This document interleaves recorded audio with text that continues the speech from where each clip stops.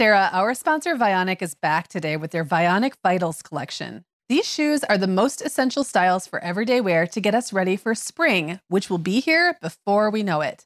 We've already talked about my Uptown loafers and Willa slip-on flat and your Chardonnay heeled sandal, but this collection also includes the Walk 23 classic sneaker. That is that unapologetic dad sneaker style that's so popular right now. And I was just thinking having all four styles would basically be like having a spring capsule wardrobe for your feet. Oh my gosh, that is actually such a genius idea, Megan. I love where you're going with this. You know, high quality shoes are such a classy way to elevate your wardrobe. And the styles in the Vionic Vitals collection really can be worn in your everyday mom life, whether you're running errands or dressing up for an occasion. Yeah, and let's talk about the comfort factor, Sarah. Vionic actually got started by revolutionizing medical orthotics. Today, they continue to use that science to make cute and comfortable shoes that can keep up with our active lifestyles. Use code TheMomHour15 at checkout for 15% off your entire order at VionicShoes.com when you log into your account. That's one-time use only. Vionic Shoes, wearable well-being for your feet. Hi, I'm Sarah. And I'm Megan. We're two moms with 8 kids between us, from little to grown. We're in different areas of the country and in different stages of life. But we both know that motherhood's a lot easier when real moms share tips and encouragement. And remind you that it's really all going to be okay. We're not experts. We're parents who've been there. We're not perfect. We're real. Welcome to the Mom Hour. Hi, everyone, and welcome to episode 318 of the Mom Hour. I'm Megan Francis here with Sarah Powers. Hey, Sarah. Hey, Megan. I'm excited to be doing listener questions again. I know, it's like one of our favorite things. And if you listened last week, we also did listener questions. We tend to do these. Well, we always do these 2 in a row. Unless we're doing like a special one-off, like a themed one. But yeah, almost always in pairs, about every 3 months.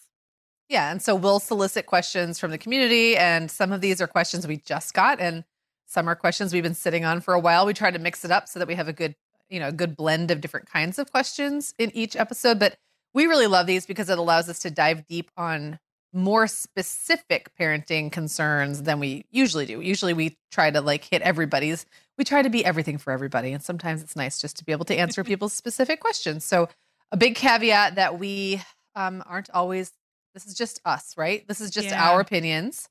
And we're not maybe always going to address your specific situation to your ultimate liking. It's how we do things, and that's okay. Yeah, I mean, I think that is a good reminder.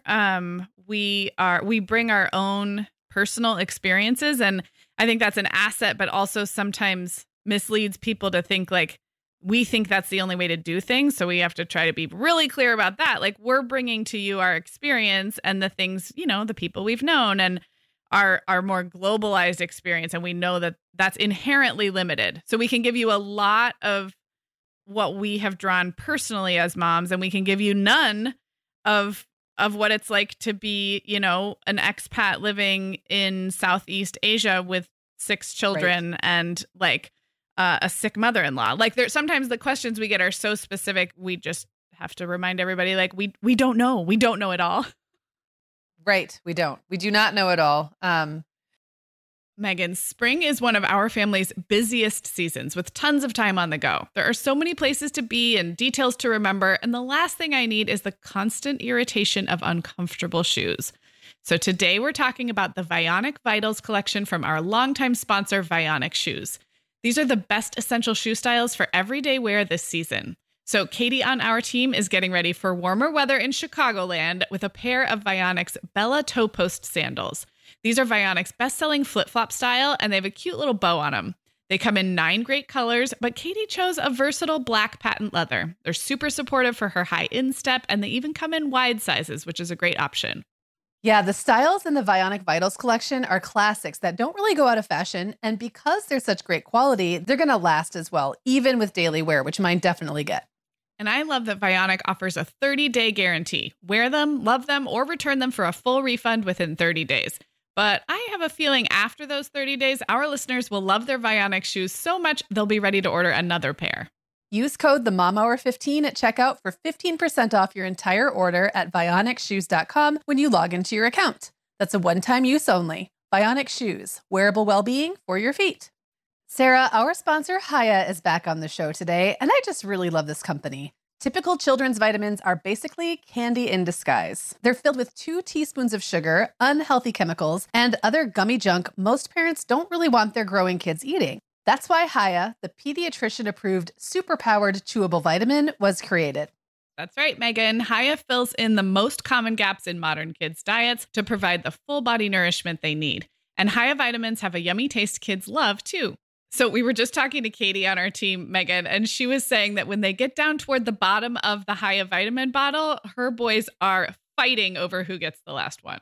Oh, I love it. And I also love that Katie can feel good about that, right? Haya is designed for kids of all ages and sent straight to your door, so parents never need to worry about running out. And we've worked out a special deal with Haya for their best-selling children's vitamin. You're going to get 50% off your first order. To claim this deal, go to hayahealth.com/momhour.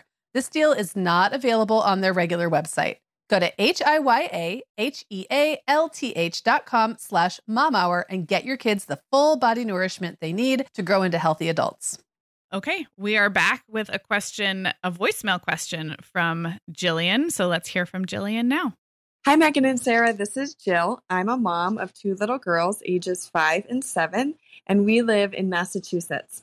My question was inspired by a post I once saw from a friend online asking how they should address another parent that they didn't know about how they're buckling a toddler incorrectly into a car seat at parent pickup. I would love to hear your opinions if you think it's ever appropriate or acceptable to give unsolicited tips or advice to other parents you see out in the real world, specifically about things that you perceive that may put their kids in danger. What's the best way to go about doing this? Have you ever been on the receiving end of unsolicited advice from a stranger or an acquaintance? Have you ever seen this done well? I'd love to hear you two discuss this. I love the show. Bye. So, Jillian, I have to say that I love how diplomatically you set this up because I truly have no idea whether you were on the side of advice giving or advice taking.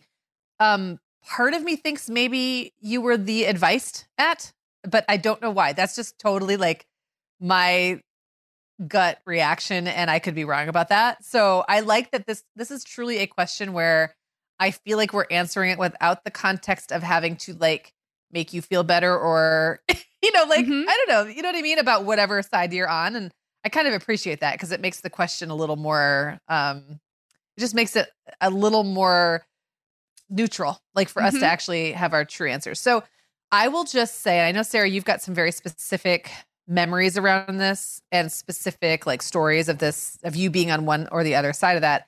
But I think I am hardwired to be defensive if anybody points out that I'm like, if anything about my parenting, even a small thing, even if it's something I couldn't have known or wouldn't have been expected to know, I can feel very bad about not having known something or even maybe having known it and not done it perfectly.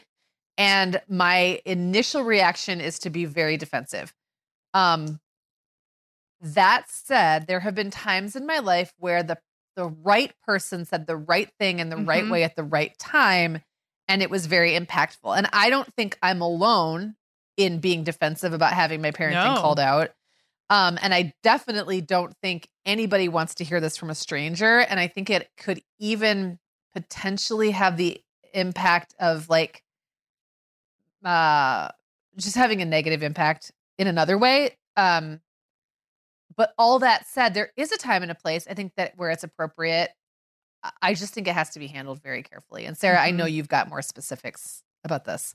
Well, it brought up a couple stories that I remember. But before the stories, I'll just say this is like one of those XY axis graphs where like the more severe the danger the child is in, the more likely I would be to say something or appreciate that someone else said something. So, for example, let's say you have a crawling baby that you don't know very well, like an acquaintance's baby, and they're crawling around and they put a marble in their mouth. I'm going to jump in right away and be like, oh my gosh, your baby has a marble in their mouth. And hopefully I'd be like, oh, I just saw this. I hope you don't mind. I'm going to like, I might even reach in that baby's mouth. Maybe I was just going to say, I think in that case, I would just spring into action. And then it doesn't always come off as judgy though, right? Because you're not telling the mom, gosh, didn't you see they put a marble in their mouth? It's like, Yeah. whoops, it's that, oh, Yeah. Right. baby's got a marble in their mouth there. And then you just take care of it. And that builds that, like, we're all in it together camaraderie, which is very different from pointing something out.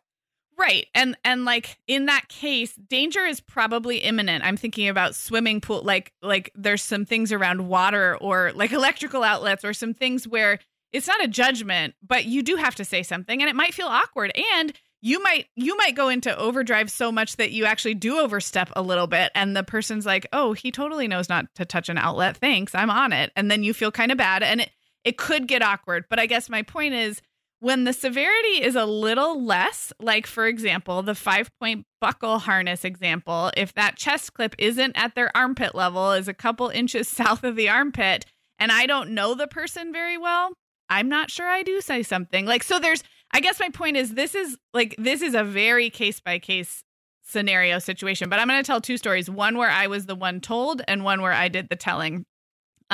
And Megan, I totally agree with you. The knee-jerk reaction for me is to feel very embarrassed, maybe a little less defensive, but really embarrassed, like I should have known.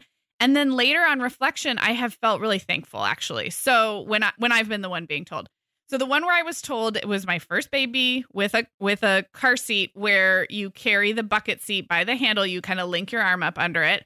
And I was told by a mom friend, and by the way, I don't think this is even true anymore, but I think it was true at the time, that you were not supposed to drive with the handle up. It was not recommended. You're supposed to click it into its back position. Now, again, you all listening, this is 13 years ago. So forget about the fact that this may have changed. But at the time, that I believe that was the best recommendation, and I didn't know. So I had the little hangy toys for her to look at in the car. And I had a very dear friend who was only a year ahead of me in motherhood be like, oh, I noticed you kept that up when you put it in the car.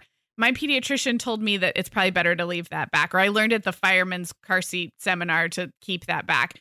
And I was like, oh my gosh, I had no idea. I'd probably been doing it for 3 or 4 months, at that point. And it was a little thing. And she said it really delicately. And she framed it as like, I didn't know this either, but I just learned that. And that I think is a friendly way to frame it. And if you go back to the severity, that was not really like a imminent danger thing. So she didn't have to say something.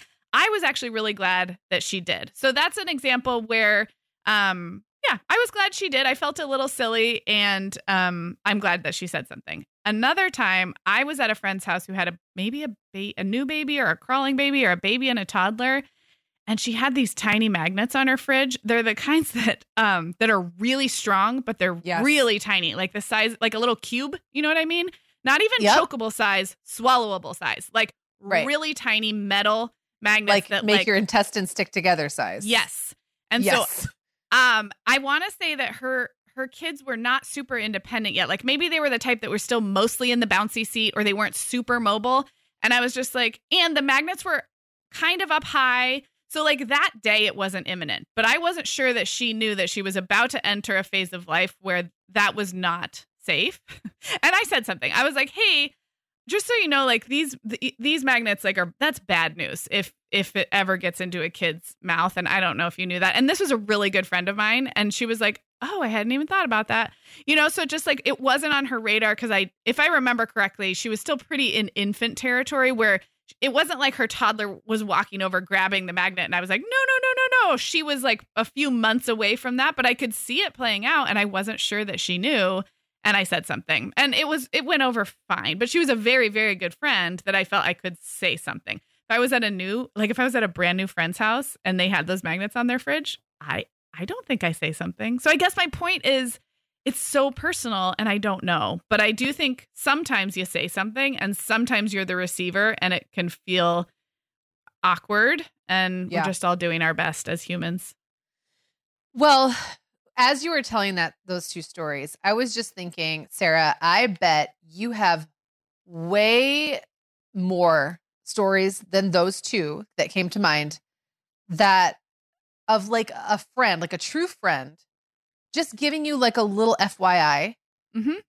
And it doesn't even stick in your memory because it was such a not big deal, because we can't all know everything. Like we all are going into this with the understanding that we're not all literally reading every single parenting story there is out there. And for a while, it was kind of funny because I was doing so much writing about parenting, like so much that I was scouring. This is back in the days I was pitching stories.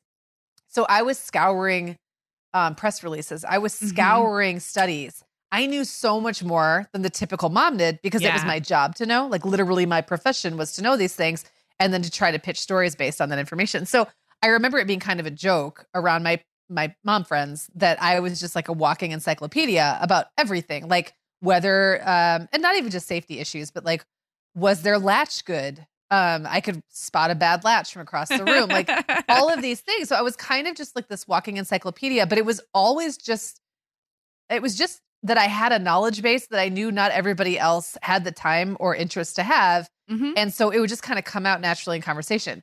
I wasn't walking around telling people this stuff I wasn't like at the Target bathroom and saw another mom and it's like, hey, by the way, did you know? Because they didn't know me. There wasn't the context. There wasn't the care. All of that was missing. And most of the time, like you said, the danger was not imminent. And if the danger was imminent, like that imminent, I'd be springing into action. Like if I saw, and I have seen this before, driving down the highway and there's a baby crawling around the back of a car.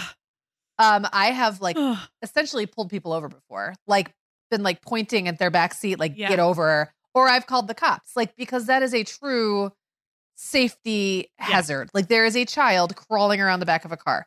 And no place, this isn't like, it's not just that they didn't know where the clip went, or maybe they didn't know where the clip went and the kid freed themselves. Whatever. That's not between me and them. That's between them and like just correct the situation, get it under control. And I've sometimes felt a little weird about acting in that way, but it's almost like the part of your brain that's going, danger, danger, danger takes over. And you make a split second decision based on that. So even if it's a little awkward when you hand the baby back to the mom, you know, who the baby somehow got out of the mom's grasp and was about to fall in the pool and you grab that baby, or it's kind of like another pool analogy would be me sitting and watching like little kids running past me that aren't mine and me telling them walking feet because I can't help myself. I just can't, I can't help it.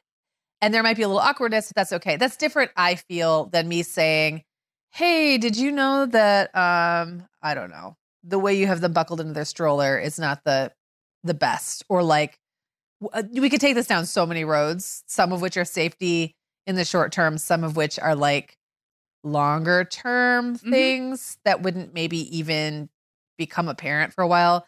And I think with total strangers or even acquaintances, I just tread very lightly.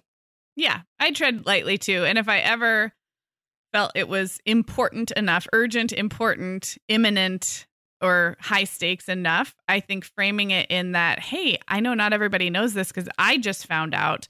But I recently learned that is a way to soften it so that you're not like, hey, you're the last one to know how to buckle a kid into a car seat, but like, hey, this is a really common misconception, but you will not do this perfectly and you will have it done imperfectly at you to you in the course of your parenting. And so this is where like heaps and heaps of empathy and grace on both sides go a long way. And I think it's okay to feel the defensiveness, feel the embarrassment, and let yourself feel that. And I distinctly remember feeling it and then almost shifting to like, I'm glad I know that now. I'm going to let that go. I felt my feelings.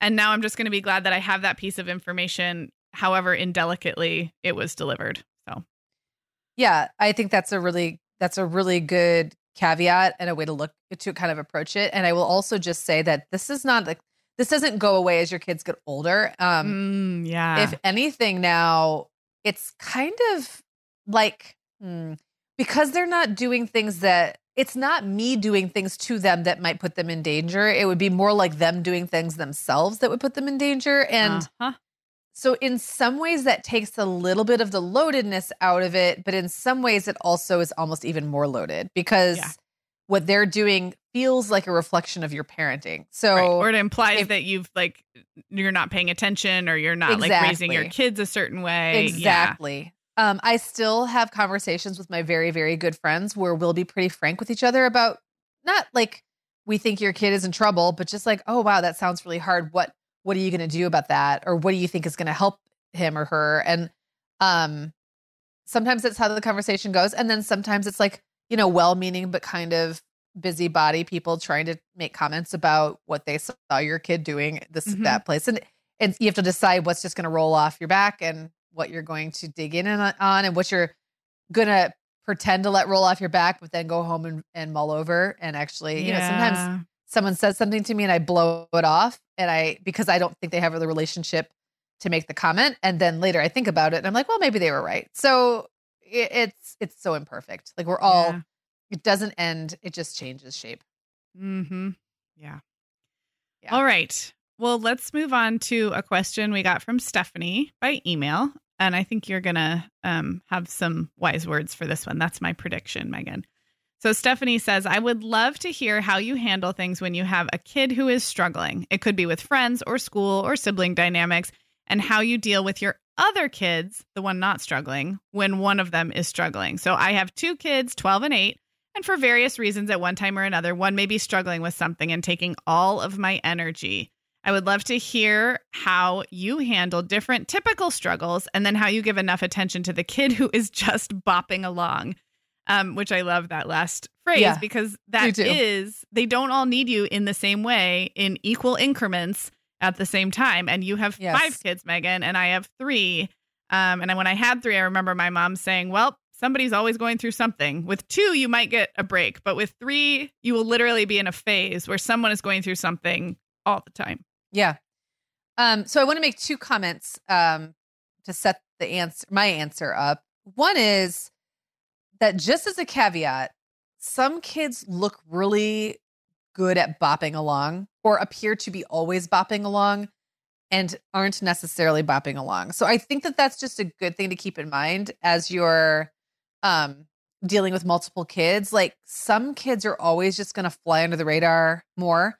And some are just going to command your attention more. And that doesn't always mean that the one commanding your attention is actually needier at that moment than the other one. It's just they have different ways of expressing it or maybe different ideas about what they want from you. So that's just a caveat, just to keep in mind that you might have kids who never seem like they have any problems and they're deeply troubled. No, but they have stuff going on too. They might just not be the squeaky wheel. So that's just a caveat.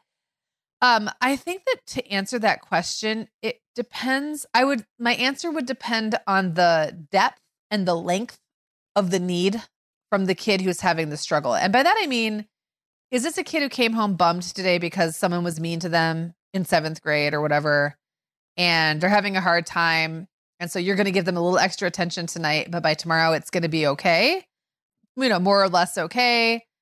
Or is this like an ongoing thing? Like they're dealing with depression or they're dealing with school is really hard for them or something like that. And I would answer differently because I think the bopper alonger can probably go longer than you think without they can probably have some benign neglect for longer than you think. Like it's probably going to be just fine if they get sort of what's left over of your attention for a few days.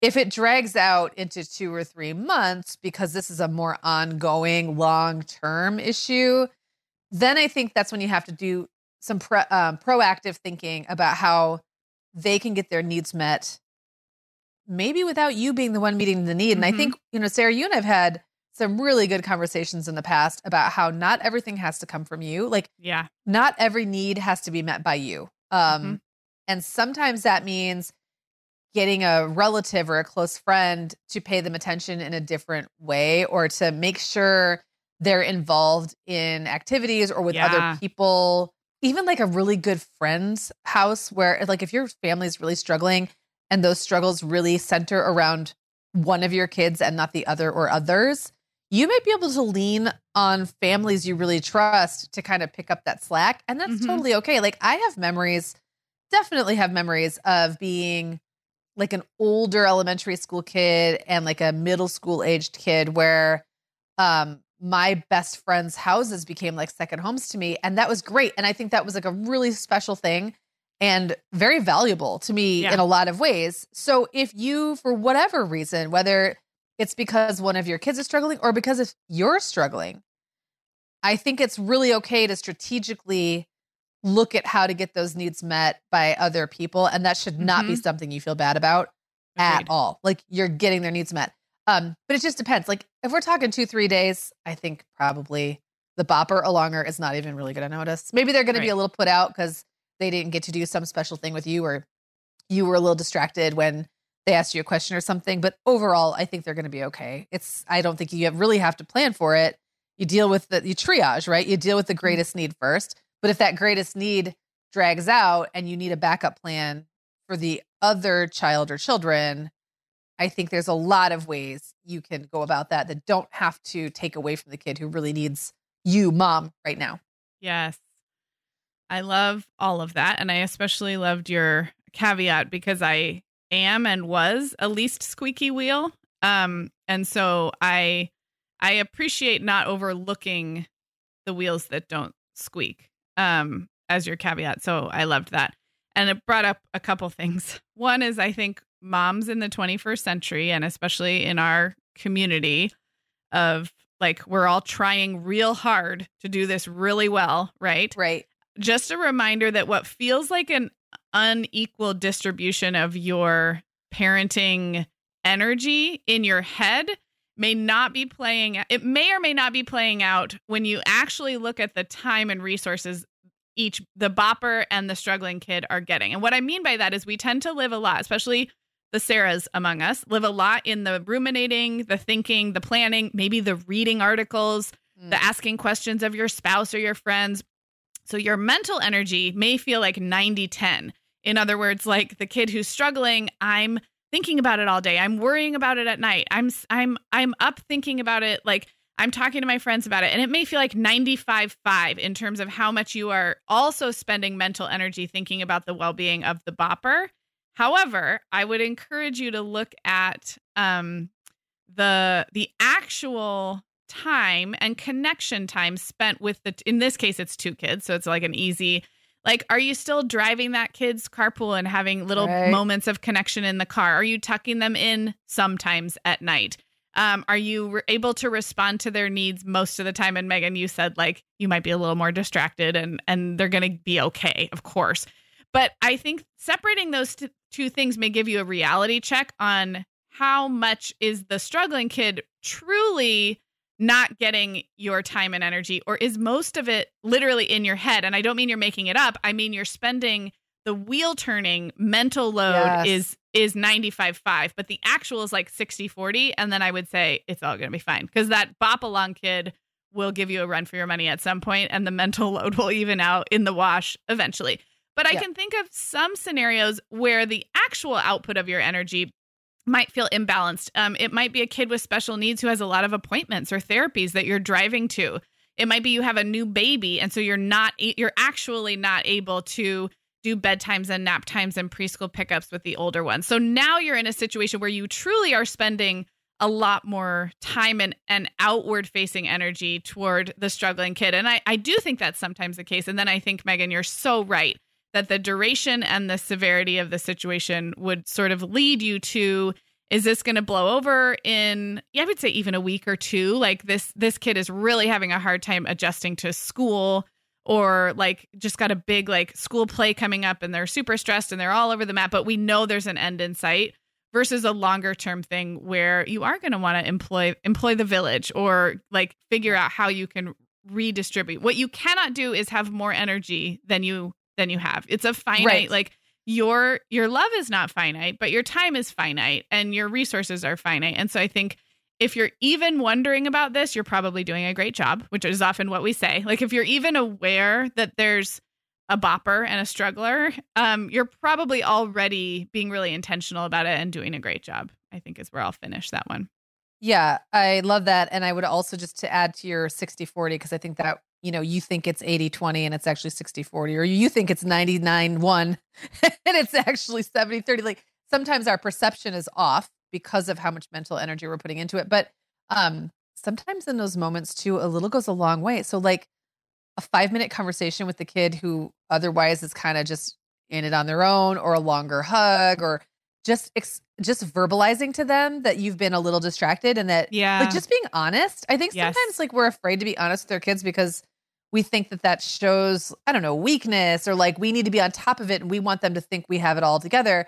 But I think sometimes I've just told my kids I'm really grumpy right now, or I'm really distracted. There's a lot going on, or I'm really busy, or I'm, not to put it on them. It's not their problem, but just to like, you're not imagining things. Things are a little off. And I think that that's a way of like reverse crazy making, because, kids want to know that their perception of what's going on around them is real and accurate. And just validating that can go a long way. Just letting them know you're still thinking about them and that it'll get better, I think can go a long way too. So in addition to bringing in outside friends and just to put a cap on that too, I think that sometimes unless something outwardly drastic has happened in your family, like a death or like something really, really a bad illness or something, it can be really hard to reach out to people and say, I'm struggling. I need a little more support, but people will absolutely step up for you because everybody struggles. And we're going to get into a little more of a question along this line in the second half of this episode, but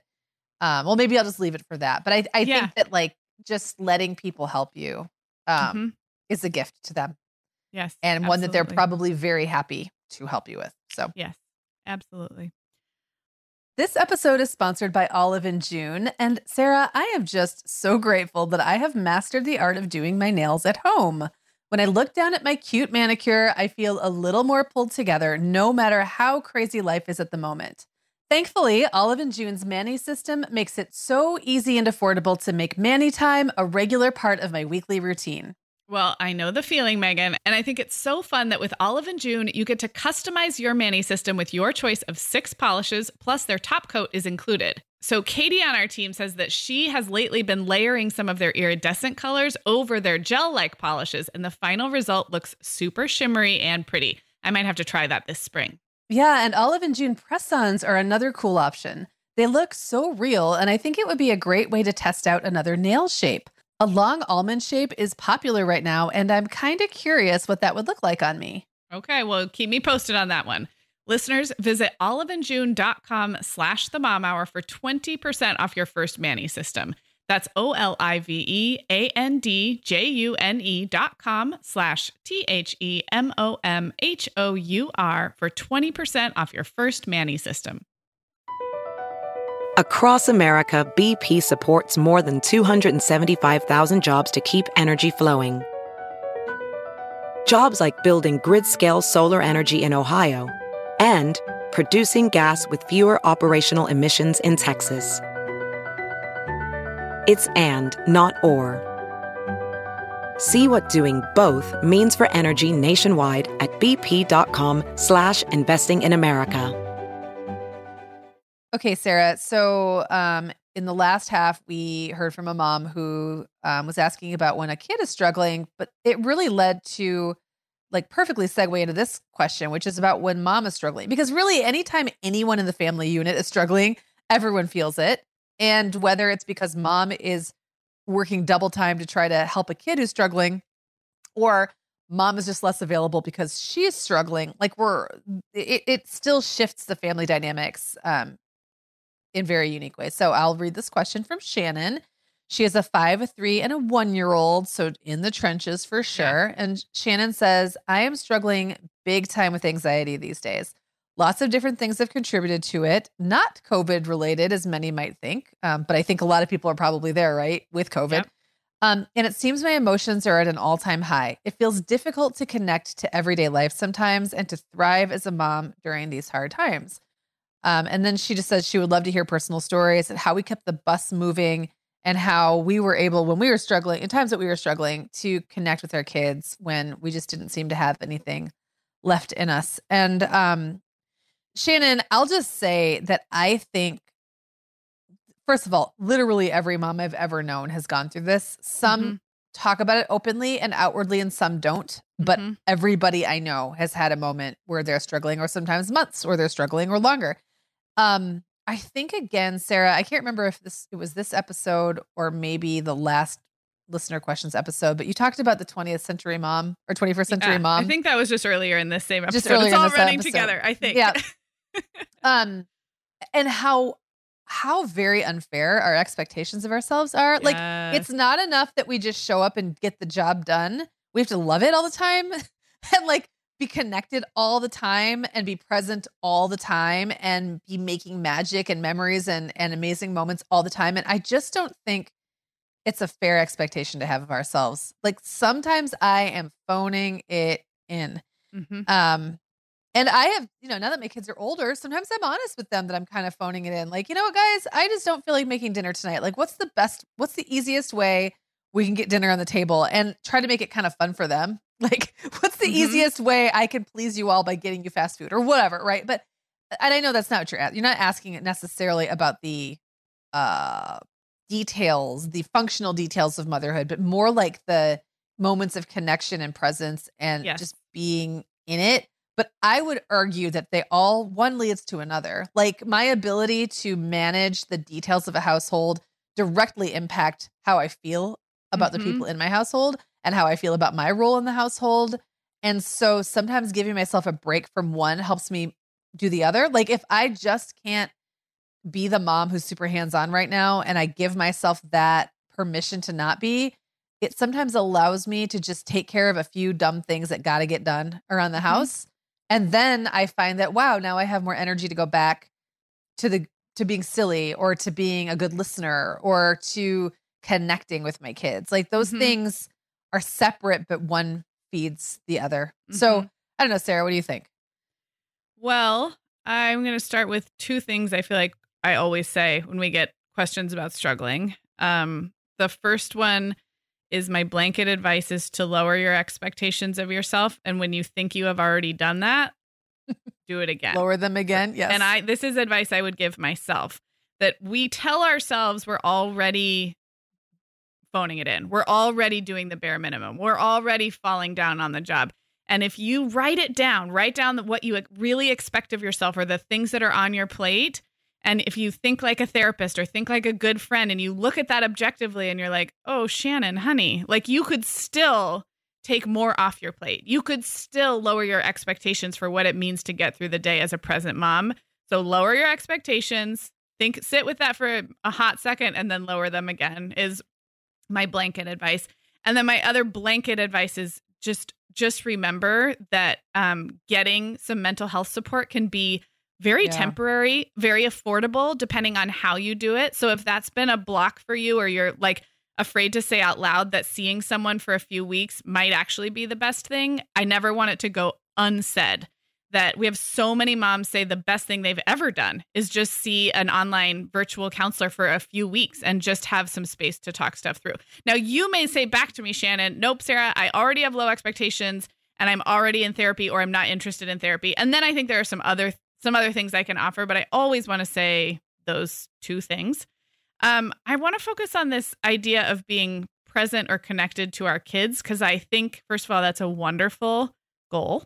And I think it's also something that is a relatively recent to-do that we've been told to add to our to-do list that I'm not sure that moms of the 70s, 80s, or 90s had on their to-do list, was to be present and connect with their children. I'm not saying they weren't doing it, but they didn't have a name for it in the way that we do. It would be like a byproduct, right? It wasn't the goal. It was the byproduct of the stuff you did, like the practical momming. Right. And I think that's what I was trying to get at. Like the practical momming leads to the things that lead to the connection. And they're like separate but together, and like separating them out and trying to just have the connection without being able to do the practical momming, to me, it feels like putting a lot on your plate. So sorry, I didn't mean to interrupt you. No, that's like, okay. Yeah. And the other thing that leads to feeling present and connected is taking care of your own needs. Unfortunately, I know that's not helpful to hear, because we want to just take care of our kids and make sure we don't mess up our kids in the future because they had an absent mother. But unfortunately, it's really hard to be present and connected if you are feeling burnt out, overwhelmed, or having like a mental health crisis yourself. So while you work on yourself, one tactical tip, I guess I would say, is to set really achievable goals or daily intentions with regard to that kid connection, because it's easy to blanket blame yourself and saying, oh my gosh, I have been so checked out on my phone. I've been so consumed with this, health crisis that's happening, like, the kids don't even understand it and it's all I'm thinking about, that you can easily convince yourself that you haven't had a moment of connection with your little children in weeks. And if you buy that story, it's a very shameful story. But I wonder if you wrote in your journal or just had a little mental intention once a day, all I'm going to do today is spend 5 minutes with one of my kids, not even all of my kids, 5 minutes of whatever feels joyful and connected, pushing them on the swing, reading a book, giggling, having a pillow fight, 5 minutes with one kid. So not because that kid needs it. Actually, the kid's probably fine, as I always say, but because you might find a little bit of momentum from checking that off at the end of the day or following through on that little, very achievable commitment you set for yourself. And maybe if things like phone addiction and social media scrolling feel unhealthy to you, maybe it's a goal in the opposite direction. Like, I'm going to shut my phone off just a half an hour before bed. Like, so achievable that it's laughably doable. I'm not talking about big goals, because I think sometimes we're so hard on ourselves, we forget the things we're already doing at a pretty high level. So that would be, if you feel like you're a goal or a task motivated person like I am, I think sometimes setting those very, very achievable goals or intentions can actually create a more realistic picture of what's going on in your day, if you're feeling extra hard on yourself. So that's one thing I'd offer. Can I also point out, Sarah, that because I think that's really brilliant, it's almost the same as when you tell yourself, I'm so tired. I hate, my house is such a mess. I'm so tired. I want to go to bed. But before I go to bed, I'm just going to quickly clean off this bathroom counter, or it's like you just check the thing off the list, and you might go to bed feeling exactly the same. But when you wake up in the morning, you might feel better, just knowing it was done. And I think what's the trap you don't want to fall into is expecting yourself to feel a certain way. Like, you can't make yourself feel connected to people. Like, that's not, you can't force yourself to feel anything. If you're not feeling super into momming, and by momming, I mean the relationship of motherhood, there's nothing really you can do to make yourself feel that. You can fake it. You can go through some motions because they have to get done, and because your kid probably won't know the difference, right? But that doesn't mean the whole time you're not going to necessarily walk away from that 5-minute tickle fight or the snuggle on the sofa or whatever it is thinking, wow, now everything's fixed. Mm-hmm. I'm in love with my child again. I love motherhood. That's not necessarily how you're going to feel, but you did the thing, and that feels good. And it helped build a little, ladder rung back to where you want to get to. Mm-hmm. But I think sometimes we conflate the thriving in motherhood and the connection.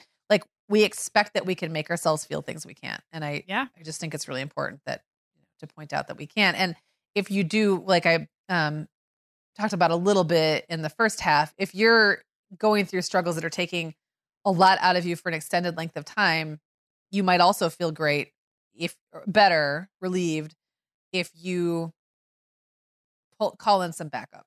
Outsource. Yeah. Mm-hmm. Whether that's a close relative or your spouse or partner or another family because probably, isn't it something, it's like how cleaning someone else's house sometimes is more fun than cleaning your own. Mm-hmm. Sometimes it's easier to connect with other people's kids than your own kids. Yeah, especially if you know that you're doing a good deed or serving a purpose. Right. How many Enneagram 2s out there want to be called into action and help and feel really valued? I was thinking earlier, I think last week, we talked about getting a preschool teacher involved. The preschool age especially is so hard because the kids are old enough to kind of understand stuff, but not old enough to really understand it. So remember that teachers and other adults in your kids' lives want to be there for your whole family and are ready and willing to step in. And you don't have to share everything that's going on. It can be as simple as, our family's going through kind of a stressful time right now. If you notice something like the lunches aren't packed right, or we're missing the red t-shirt day, just know we're doing our best. And that teacher, 90 out of 100 teachers are going to say no more. We're on it. I'm a mom too. We're on it. We'll help out. I get it. We'll help out. And you don't have to feel like you have to bare your soul every time. I think sometimes there's a misconception about asking for help or being vulnerable, like catchphrase vulnerable. You don't have to go deep with every person that you let into this stressful time. It can be as simple as, hey, I might get in a jam with all of this driving around and our family's going through a stressful time. Would it be okay if I called you for rides sometimes for my kid? And then what you've done is you've opened that door just a little bit so that when you are having a total panic day and you need the help, you've opened that door to be like, oh, do you mind, bringing Violet home from soccer practice? And it's NBD, no big deal. Like you don't have to tell them like your innermost feelings, I guess, when you ask, when you tap into the community. Yes. Yeah. Right. But you can still lean on them. And Sarah, I'm so glad you brought up bringing in teachers because I forgot all about mentioning that with Stephanie, who was asking earlier in the show about having a kid who is struggling. It doesn't matter if the struggle is academic. If your child is not sleeping well at night or having problems with their friends or whatever the problem is, you or your child, I would absolutely advocate for bringing a teacher in on that. Just like giving them a little peek because honestly, they're probably noticing something off in class anyway.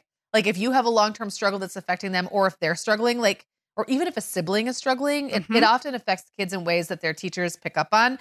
But if it's not super serious, they're not going to bug you with it. They're probably not going to come to you and mention it because they've got multiple kids and they don't want to intrude. But every single time I've ever reached out to a teacher and said, just so you know, XYZ kid hasn't been sleeping well at night, or they seem really stressed about their homework and they're crying a lot, or they have a friend in school who's being really mean to them on the playground. It's not even in your class. Like this isn't even happening in your classroom, but it's just a thing. They've always been really grateful to know. And then they've taken action like right away because they can and they want to. And that helps too. Like it's like getting the village involved does sometimes require you to reach out a little bit, but I've never experienced anything besides gratitude when I've done that. Yeah. Yep. So I agree. And Shannon, we're pulling for you. You are not alone. So I hope you feel like you got a little bit out of this conversation, but also that you have the resources you need to lower your expectations and tap into your community and go easy on yourself because 5, 3, and 1, I have had a 5, 3, and 1-year-old and that is not easy. So, all right. Well, we are to our final question. And this listener asked to remain anonymous, in part because I believe her child is sometimes around when she listens. And I love that. I think sometimes we do want to protect our kids from the the advice we're getting and like the fact that we're talking about them. And I think it's really important that we talk about these things. But I appreciated that she didn't want her kid to know we were talking about that child. So I'm going to read this email from Anonymous. Okay, she says, your recent episodes on organizing, which this is now, by the way, back, I think at the beginning of 2021, early January. Those episodes touched on something I haven't been able to find many resources to help me with, and that's how to share an environment with a highly creative child. My child, I think is 8 or 9, is a hive of imagination and intellectual activity who uses a wide range of materials on a daily basis. Paints and crayons, but also whatever he has dragged out of the recycling, repurposed objects stolen from our closets, quote, specimens found outside and arranged for observations and various solutions. This is like a chemist. He doesn't play with toys hardly at all. And if there's a game he likes, he remakes it. I love this so much. This is like an inventor. This is like the next, Einstein.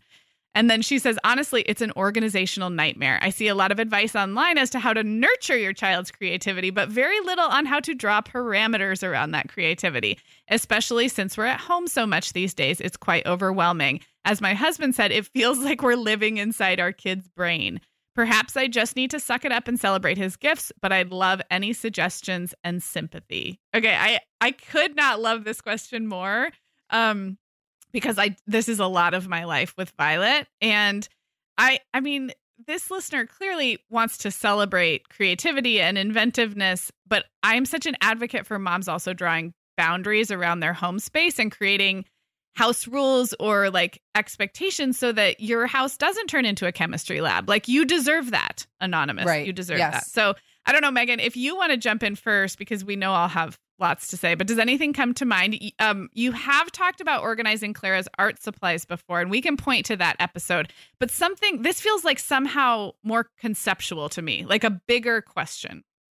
Well, I think that, I've never been someone who's been, I don't have a super organizational brain anyway to offer tactics, but I think this is very much Clara, and she often just had little pieces of paper and little bits of things, half finished projects like scattered everywhere.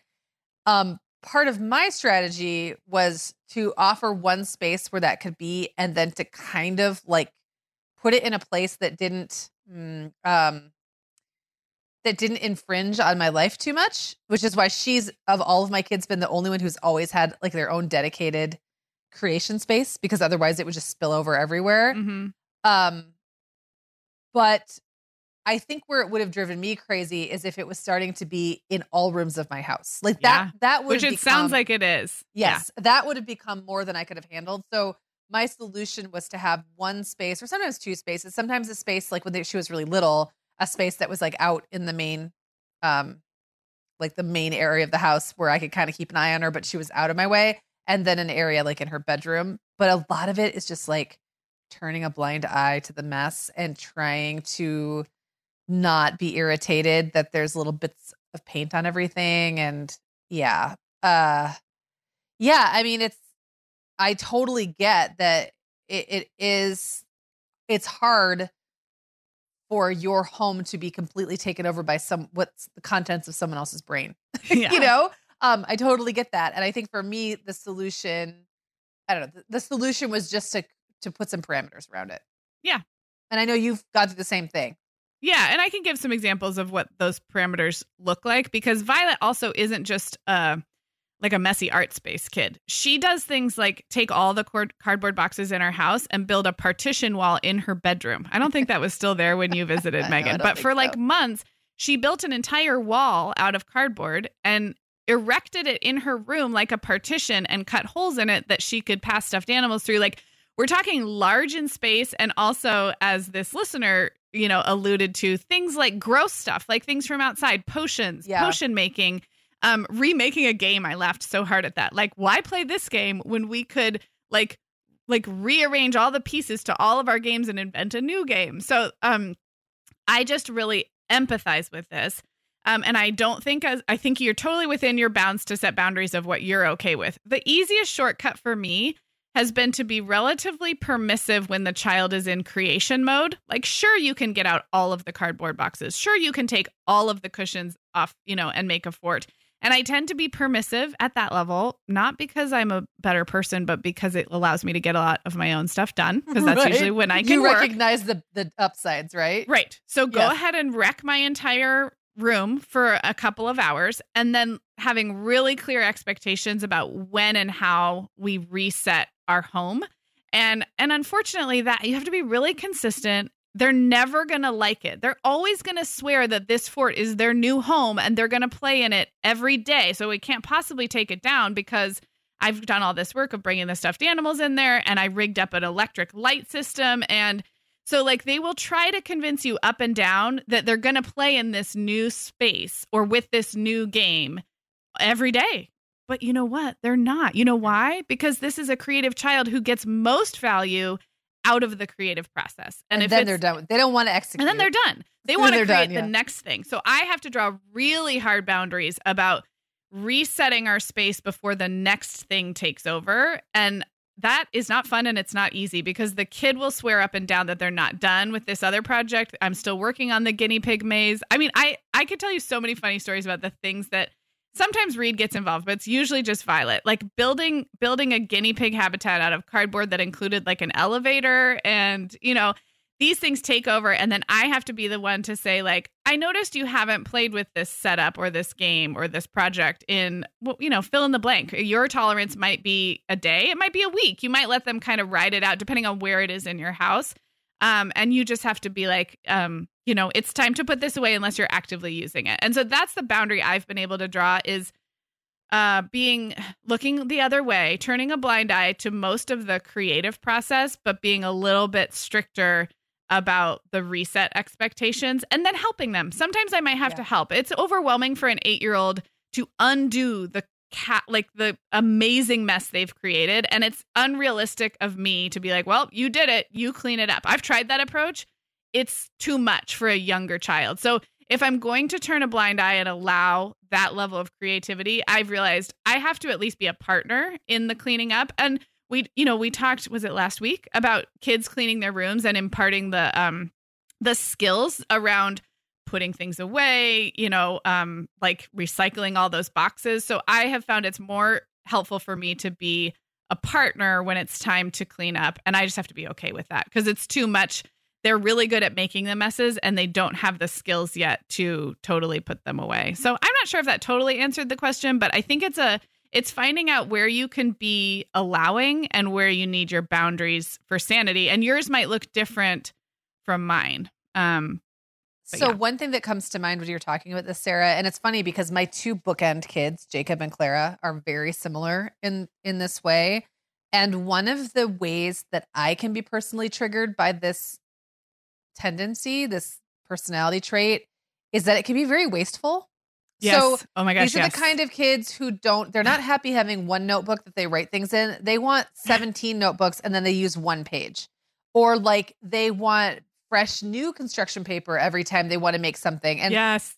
When they were little, I do remember sometimes being like, you can make whatever you want with what you have, but I'm not going to go out and buy new supplies when you're not even using the thing that like that cardboard box that you turn into whatever. You could just as easily repurpose that cardboard box. And sometimes that helped keep it under control because I'd be like, sorry. And I would just play dumb or like, play helpless. Like, hey, I can't get my hands on another one. You're going to have to figure out how to make that work. And then they would have to make the decision about which of their stuff they were going to repurpose, kind of put it back in their hands. But it can, like, I know you and I both have a thing about waste. And man, watching things get used once. Like a roll of tape. Oh my God. Yes. It gives me heart palpitations thinking about the Scotch tape. And then just being held hostage. So you've got something that needs like maybe an expensive, like those little foam sheets or something like that. And they're all going into this one thing that hasn't been touched in weeks. And I would put my foot down sometimes about that and just say, I can't just have, perfectly good supplies. Yes. just being just languishing in this project that you haven't looked at in weeks. So I think that's another way that I think you're perfectly within your, rights as a mom to just say, I love how creative you are. This is so great. I'm so excited that you're building this stuff, but can we take that apart and use those components for something else? Because I don't want to buy anymore. The other thing I will say is I don't know that these tendencies are ever truly outgrown. Yeah. And Jacob is 23 now. And in my house, every now and then I will look in the freezer and there will be a potion. He still makes potions. Oh my gosh. And it's usually like he'll be eating ice cream or something and it melts a little bit. And I think it sparks his brain to go, what would happen if I mixed something else in it and then put it in the freezer? Or like he freezes weird food, like it's just weird stuff. And I'll be in the freezer. I'm like, who had a half frozen, like a half melted bowl of ice cream and froze it? And all the other kids go, who do you think? Like they all know it's him. Because he's just earned the reputation of being the one who does odd things like that. And Clara when she talks about Jacob, will say he's the smartest person I ever knew. So the two of them are like peas in the pod. Bookends at either side. And I just try to like make space for that while recognizing that there's something about that wanton creativity that I don't truly get. But that doesn't mean I can just let it take over my life or that I have to buy constant new rolls of tape. No. And I think the way you set your boundaries, we just did that episode on house rules and we're going to revisit that theme. But like the house rules you make up are yours. They're arbitrary. I'm thinking like you could say something like, there's zero creative construction that happens in this room of the house. This is mom's space. So you can do it anywhere else. So you could set a room boundary. You could set a time boundary. Like we don't start new projects after 4 p.m. Like, these are arbitrary, but that's the point. Like, I think there's a lot of room for you to create and hold and stick to boundaries that work for your space and your personality without squashing a young child's creativity. Kids often do really well with some containers, some literal and figurative containers. So it may even be helpful for the child to have some expectations and boundaries to stick within, because clearly there's no lack of creativity in this child, and the containers can sometimes focus that creativity. Right. Yep. Totally agree. All right. Well, it is time to wrap up. And speaking of that House Rules series, if you're not familiar, we just started it last month and we're going to do another one next week. But this is where we crowdsource our community for their best house rules, and a lot of them are arbitrary and sometimes even silly house rules around a given challenge. So we have another house rules installment coming up next Tuesday. If you missed the one on sibling harmony, it was house rules for encouraging sibling harmony. We'll link that up in the show notes. And we'll be back in a week. Megan, this was fun. This was really fun. Talk to everyone soon. Sarah, I started a Substack last spring, just kind of as an experiment, and it turns out I love it. I'm treating it kind of like an old school blog, writing about things that are happening in my life. Megan, I've loved following your stuff on Substack, and I actually just really like Substack in general. You know, we've both been a lot less active on Instagram lately, and I'm finding that Substack scratches that itch to connect and create without all the busyness of a typical social media feed. So I would love it if Mom Hour listeners wanted to look me up there. I'm at meganfrancis.substack.com, and that's Megan with 2 A's, MEAGAN Francis.substack.com. Hi, everyone. Megan here. Sarah and I would absolutely love it if you would hit pause right now, like right where you're listening, and leave the Mom Hour a rating and review. If our show has helped you feel a little more confident as a mom or a little less alone, this is one of the biggest ways you can thank us, and it really only takes about 30 seconds. If you're listening to Apple Podcasts, you can navigate to the Mom Hour's show listing. So when you're in the episode you're listening to right now, click where it says the Mom Hour just above the play button, and then scroll all the way to the bottom and you will see the ratings and reviews. We would love if you would leave us one as well. Thank you so much for listening.